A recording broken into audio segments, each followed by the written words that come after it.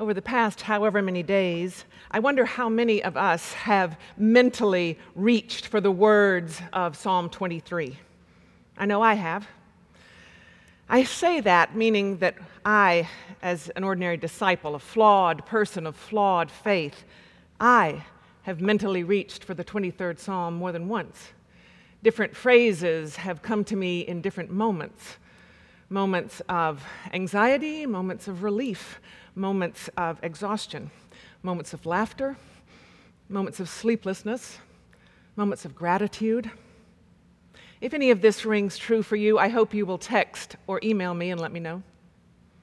Given my personal need for this psalm, imagine what a gift it is that Psalm 23 is one of the texts assigned by the Revised Common Lectionary, that 3-year cycle of scripture readings compiled to help all Christians follow a thought-out path through the Bible. What a gift that on this 4th Sunday of Lent, the lectionary just happened to serve up Psalm 23. The beloved text's soothing words woven into prayers all around the world right now. Those powerful words begin with the faith statement, "The Lord is my shepherd." And those words conclude with the faith statement, "I will dwell in the house of the Lord forever."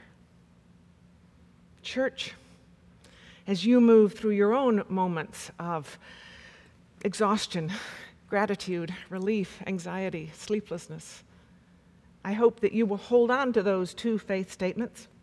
The Lord is my shepherd, and I will dwell in the house of the Lord forever. And there are other brief statements of faith from this psalmist. God leads us beside still waters. God restores our soul. God anoints us.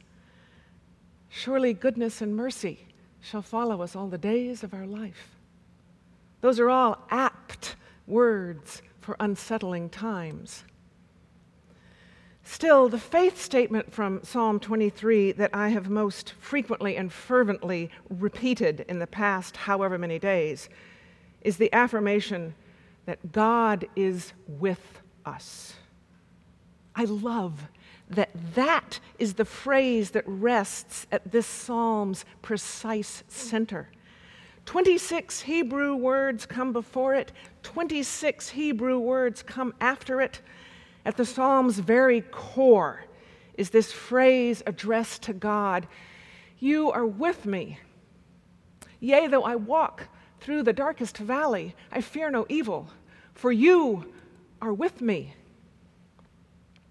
Notice, the psalmist doesn't say that there will be no dark valleys, no bleak valleys of deep shadow.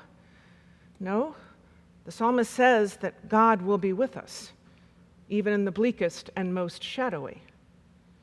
The truth that God's presence abides with us no matter what lives right in the middle of this powerful psalm. And not only is the phrase the geographical center of the text, it is also its spiritual center. The psalmist has spent the opening verses talking about God. God is the shepherd, as illustrated by these observations.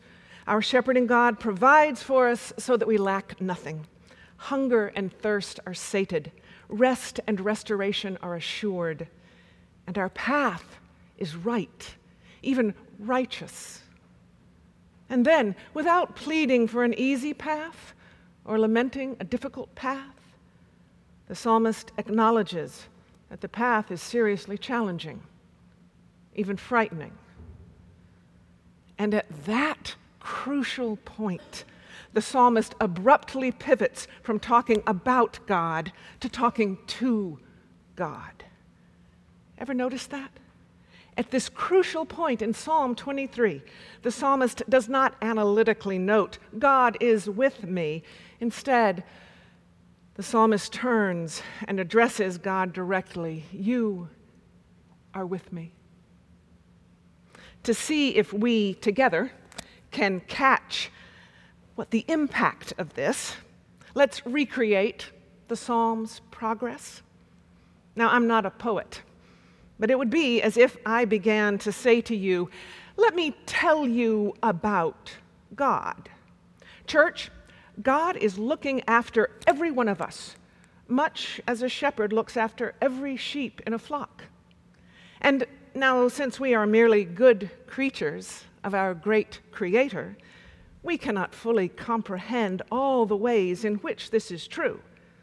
But there are bits of evidence that we can take to heart. For example, step outside and experience the green pastures that is Atlanta springtime. Step away from the news feed and you will be fed by the glorious goodness of God's creation, assuring us of the tenacious beauty of life. Furthermore, God stills our frantic thoughts with the waters of this font. You may remember that we were scheduled to celebrate a pair of baptisms today.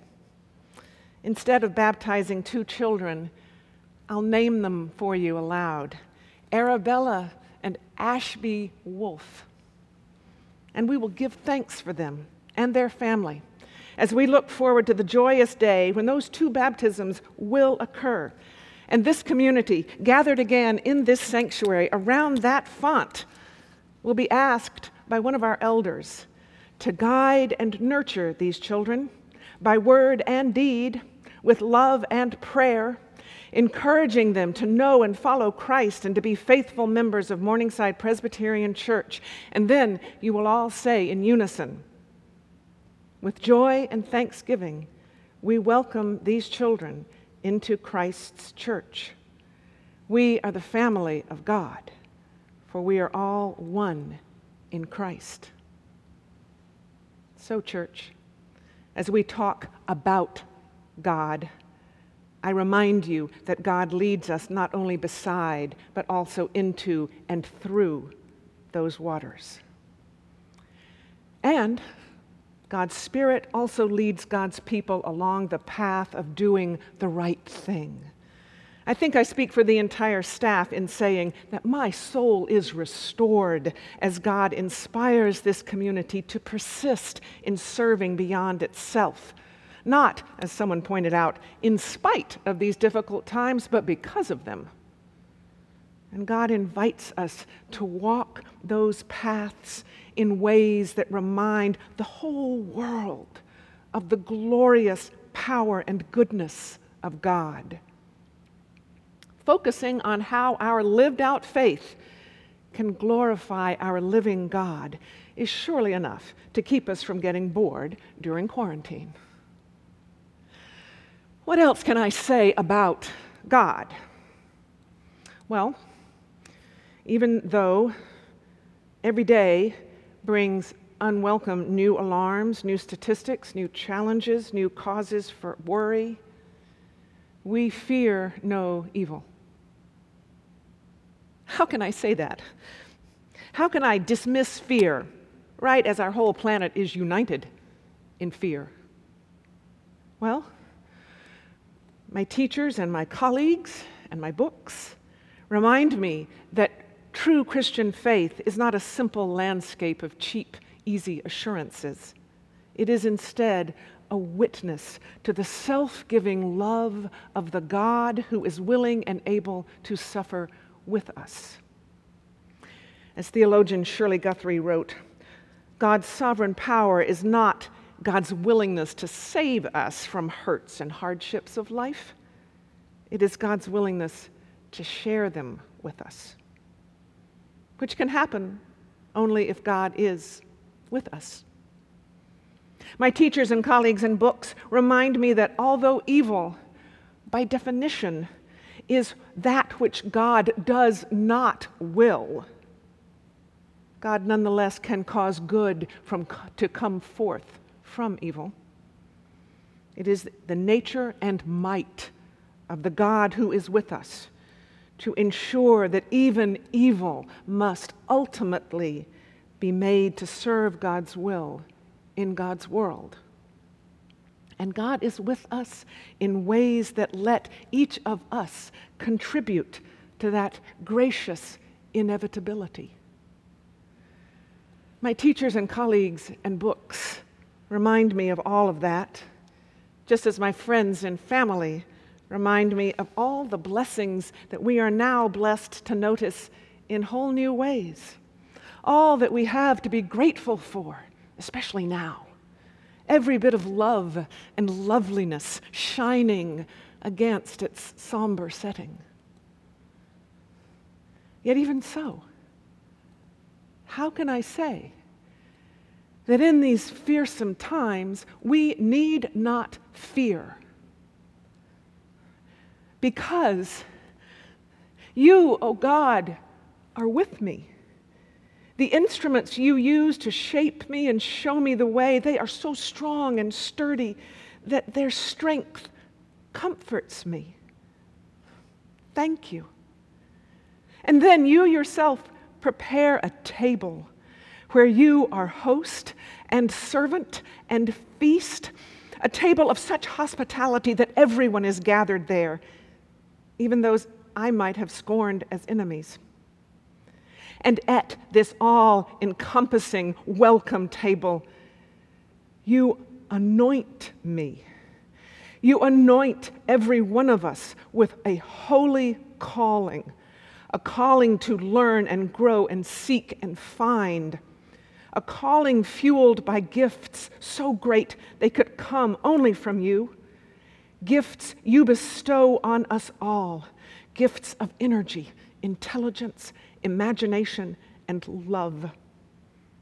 Oh God, you give us these gifts and infinitely more grace than we can possibly contain, and then you help us live as overflowing conduits of your grace to this world that you so love, this world that so needs your love right now. So thank you, God, for being with us. And with that, the psalmist steps away from personal testimony to confidently declare, surely goodness and mercy shall follow me. And the verb here is more like pursue me, even seek and surround me. Surely goodness and mercy shall follow us, seek and surround us all the days of our life. The still waters days, the shadowy valley days, the joyful days, the fearsome days, all the days. And we will live in the house of the Lord forever. At its heart, Psalm 23 asserts that God is with us. It may seem strange to hear that message on this morning when there are just a few of us up here looking out across this sanctuary of empty pews. How can anyone say that God is with us when we aren't even with each other? Oh, but church, we are with each other. Through the gift of technology, but even more through the gift of the Holy Spirit, we are together. And that Spirit sings in every message we send one another. That Spirit emboldens me to assure you all that God is with us in this shadowy valley as surely as God will be with you when this community again gathers in this particular house of the Lord. Look to that day, church, living to God's glory, confident that God is with us, and holding in your prayer, you, oh God, are with me. Amen.